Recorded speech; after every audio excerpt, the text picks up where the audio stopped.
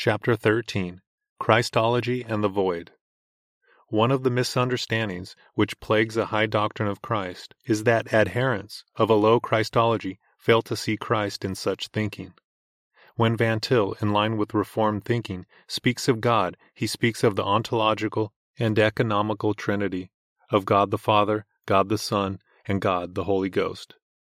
In popular thinking and in low Christologies, the word God is reserved to the Father, and there is an implicit and explicit subordination which reserves a junior status and an almost vice-presidential nature to the second and third persons of the Trinity. To speak directly of the Son and the Holy Ghost as God runs counter to their thinking and seems almost confusion. Such persons therefore fail to see Christ adequately treated because for them he must be considered in subordination to and in isolation from the Trinity. Another tendency which plagues current Christology is the neo-Orthodox thinking which ostensibly is Christocentric because it considers the Christ of Scripture a higher universal than the Father. Being indifferent to God in himself and concerned with God in relationship, and finding the deity exhaustively revealed in relation, neo-Orthodoxy centers its focus on Christ because it has no other focus. But the Christ it centers its attention upon is hardly recognizable. The results of critical biblical scholarships are fully accepted. The historical Jesus is separated from the Christ, and the Christ becomes the universal participation in whom constitutes the essence of being a person and being saved. All men are lost and saved, reprobate and elect, in terms of this correspondence. The essence of God is revelational activity, and the essence of man is faith. Hence, God must reveal himself, as is known in the Christ, in activity, while man must inherently believe, since such is his nature. Neo-Orthodoxy thus tends towards universalism. All men must eventually be saved because all men are men only as they believe. Similarly, God is God only as he reveals himself in revelational activity, supremely in the idea of the Christ. Thus, God to be God must be fully involved in history, become fully involved in contingency, lay aside all his incommunicable attributes, if he has any, and become the opposite of himself. From liberal sources, neo-Orthodoxy has been criticized as a St. Vitus dance in no man's land. Its Christology can be further described as a ladder in empty space, reaching from nowhere to nowhere. Neo-Orthodoxy can say God was in Christ because there was then no God apart from Christ. In that revelational activity, God was exhaustively present. The incarnation for Barth, for example, was God's complete humiliation and self-sacrifice, and he can even speak of God's suffering, death, and perdition. The completeness of God's humiliation in the crucifixion of Jesus Christ, and the boundlessness of the self-sacrifice he accomplished here, lies in his taking upon himself as man everything which man's rebellion against him has made inevitable, suffering and death, but also perdition and hell, punishment in time and in eternity, in utter disregard of the fact that this is not worthy of him as God. Where does God remain in what still remains his, as God, when God's Son has been slain on Calvary? Barth is unwilling to say explicitly what is implicit in this approach, and indeed he will rebel at the logical conclusion of his thinking. But it remains true nonetheless that if God became exhaustively man, then man can and will become exhaustively God.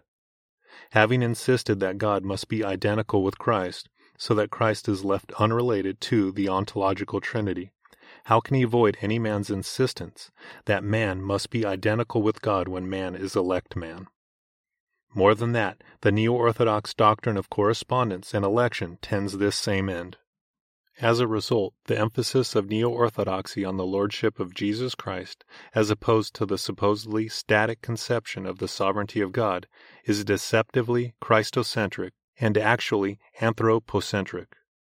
Christology disappears into anthropology if the ontological Trinity is removed from this picture.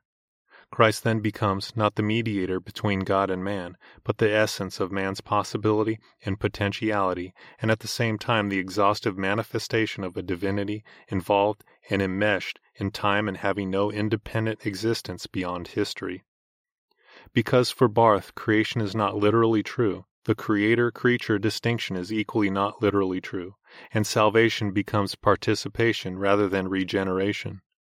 As Van Til has observed in commenting on Barth's Christology, "For as God himself descended with us into pure contingency, we shall rise with him into pure truth. As God, in his pre-temporality, was free for us, and through his virgin birth, death and burial became contingent with us, so we shall through his super-temporality become eternal with him. There is now no possible doubt for us. Our sins, that is, our pure contingency, are now washed away, for God has borne them and is bearing them ever, but in relationship to his resurrection always. We realize now that we could not have sinned otherwise than in the Christ. Hence, we know that, though reprobate in pure contingency, we shall be saved by pure rationality. And what is true for one is true for all. As with God all are buried, so with God shall all be made alive. None are reprobate that are not reprobate in Christ. This is implied in the balance that Barth would maintain between the super-temporality of God as standing for pure rationality and the pre- and post-temporality of God as together standing for pure contingency. Keeping in balance the three ideas of God's pre-, super-, and post-temporality, says Barth, will save us, on the one hand, from all secularization, which is systematization, and on the other hand, from all the problematics that are inherent in the idea of pure temporality as such. From this it appears that Barth's Trinitarian form of statement is really intended to provide for the two critical motifs of pure contingency and pure rationality, the two being kept in balance. Brunner can speak of Christ becoming flesh in the sense that flesh means the brutal solidity of the facts of sensible existence, but it is not the traditional interpretation which assumes that the eternal entered the temporal, because the breaking through of the eternal into time does not in any way result in any visible historical phenomenon. This is, as Van Til observes, historical relativism. Because there is no true concept of eternity, there can be no valid concept of time. Because there is no God in himself, there is no meaningful history. The concept of a supra-historical fall leads to a supra-historical Christ, unrelated to the ostensibly hard realities of biblical criticism. The historical becomes only a certain superficial aspect of reality. It is thus possible to become contemporaneous and even identical with Christ because Christ is supra-historical, and because being is being and is not differentiated into created and uncreated. As Van Til analyzes this approach in Barth, it is to get beyond the reach of all historical and speculative relativism that Barth introduces his conception of primal history or revelation time. Revelation time and its activity is constantly spoken of as the opposite of systematic relationship. Barth's doctrine of the freedom of God, as it finds expression in what he says on the Incarnation, may again be said to be extremely rationalistic. His very attempt to escape all forms of natural theology marks it as such. This attempt seems at first blush to be simply irrationalistic. It is apparently by his constant insistence on the discontinuity of revelation time with systematic interpretation alone that he seeks to escape consciousness theology. But back of this lies the search for a unity that is so high as to make all other unities subordinate to it. God cannot exist apart from his revelation in Christ. God cannot reveal himself in the cosmos and the mind of man through ordinary history prior to Christ. God cannot reveal himself at all in history as such. All this is once more to say, in effect, that the subject of which Barth speaks is the individual, that is, reality as a whole. There can be only one such reality. This reality has two aspects. The Father stands for the aspect of pure contingency, and the Son in his incarnation for that of pure rationality. Reinhold Niebuhr is at this point more plain-spoken than others. In speaking of the biblical concepts of resurrection and judgment, he declares, "It is important to take biblical symbols seriously, but not literally. If they are taken literally, the biblical conception of a dialectical relation between history and the superhistory is imperiled. For in that case, the fulfillment of history becomes merely another kind of time history. If the symbols are not taken seriously, the biblical dialectic is destroyed, because in that case, concepts of an eternity are connoted in which history is destroyed and not fulfilled. Unless we begin with the ontological Trinity and with the sovereign and secret counsel of God as determinative of all history, we destroy time and history. By attempting to avoid the Christian concepts of eternity and the ontological Trinity, Neo-Orthodoxy ends up refusing to accept true history, which becomes merely time history, and seeks refuge in the limbo of the supra-historical, in what is neither time nor eternity, fish or fowl, but a retreat into relativism. Christology cannot exist in this vacuum. It becomes a disguised anthropology and an evasion of theology, and the current demand for Christocentric thinking is largely that. Van Til's Christology is in line with Chalcedon and all Christian orthodoxy. The second person of the ontological Trinity, very God of very God, became very man of very man, but the divine and human natures were in union rather than confusion. Two natures without confusion, without change, without division, without separation. The reality of the eternal and temporal are maintained. The eternal is always independent and prior to the temporal, but the temporal is real because undergirded by the secret counsel of God. Because time is real and the fall is real, the incarnation is necessary to bring man back to God and to his responsibility as a creature created in the image of God. The meaning of time must be seen in terms of the plan of God, and therefore history cannot have meaning except in terms of the counsel of God. Christ as Redeemer and Mediator redeems man from the meaningless of his relativism begotten of sin, and as Mediator brings him back to his true relationship to God. As prophet, he reinstates man in true knowledge. As priest, he not only makes atonement and intercedes for us, but establishes that the question of knowledge is basically an ethical question. As king, he subdues us in order to give us true knowledge and to establish us in our kingly role. Inevitably, the more clearly and fully our theology and philosophy make their starting point in the ontological trinity of Scripture, the more fully and clearly our dependence on the Chalcedon doctrine of the Christ becomes. The doctrine of the ontological trinity requires a high Christology. It requires a preservation of the meaning of both time and eternity, and it can do so without confusion. The ontological trinity gives validity to both time and eternity without making them two unrelated concepts. Where we have the neo-orthodox concept of the individual and the unity of being, it is inevitably impossible to maintain the old concepts of time and eternity. They become unrelated. Philosophy and theology then wander off into three unhappy tangents. First, only eternity is regarded as real, thereby destroying history. Second, only time is regarded as real, thus destroying meaning and purpose and reducing all to relativism. Or third, an attempt can be made to fuse time and eternity and to escape their tension by resorting to a concept of supra-history. In each of these three, no mediator is necessary. At best, Christ becomes the idea. There is nothing to mediate, because there are no two kinds of being, created and uncreated.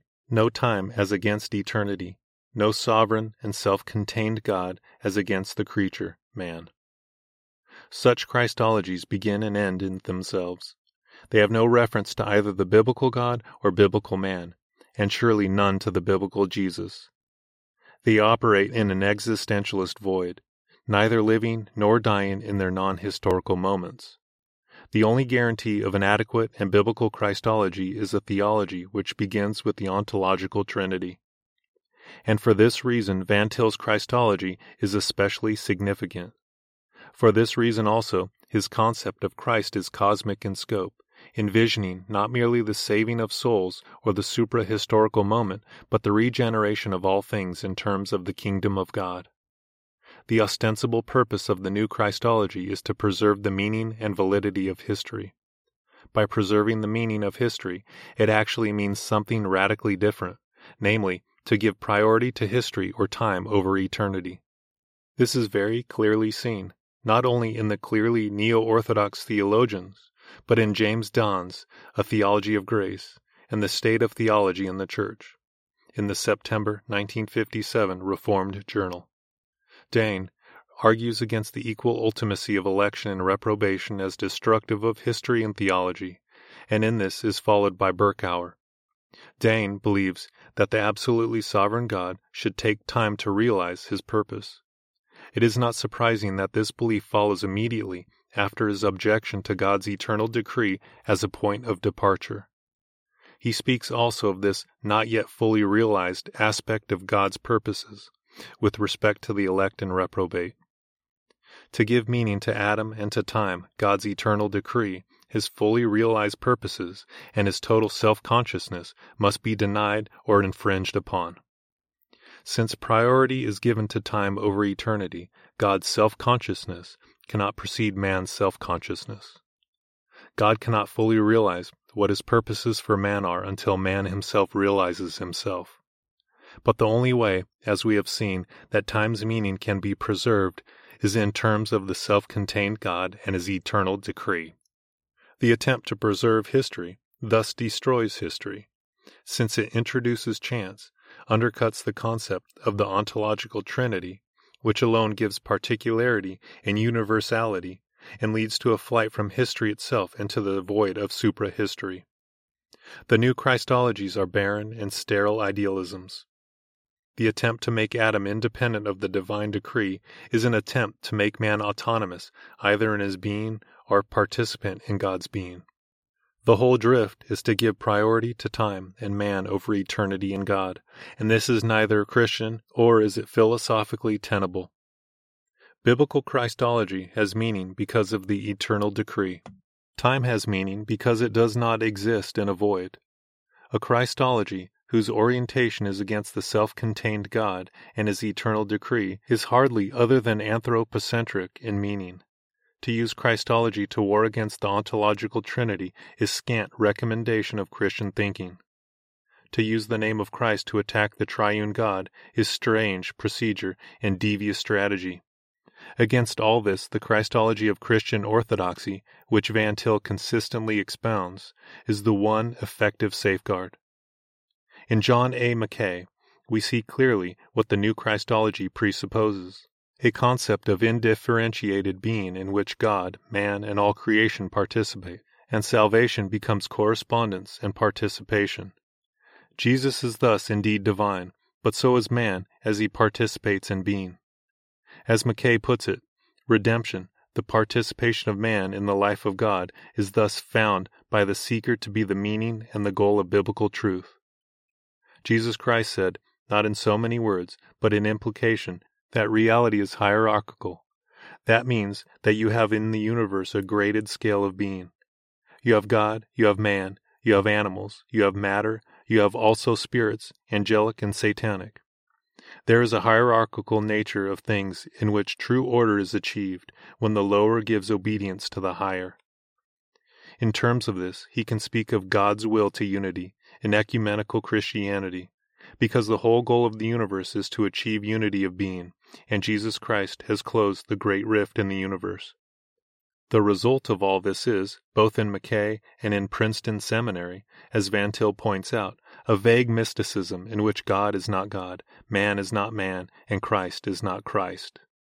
And nothing else is possible from such a concept of being.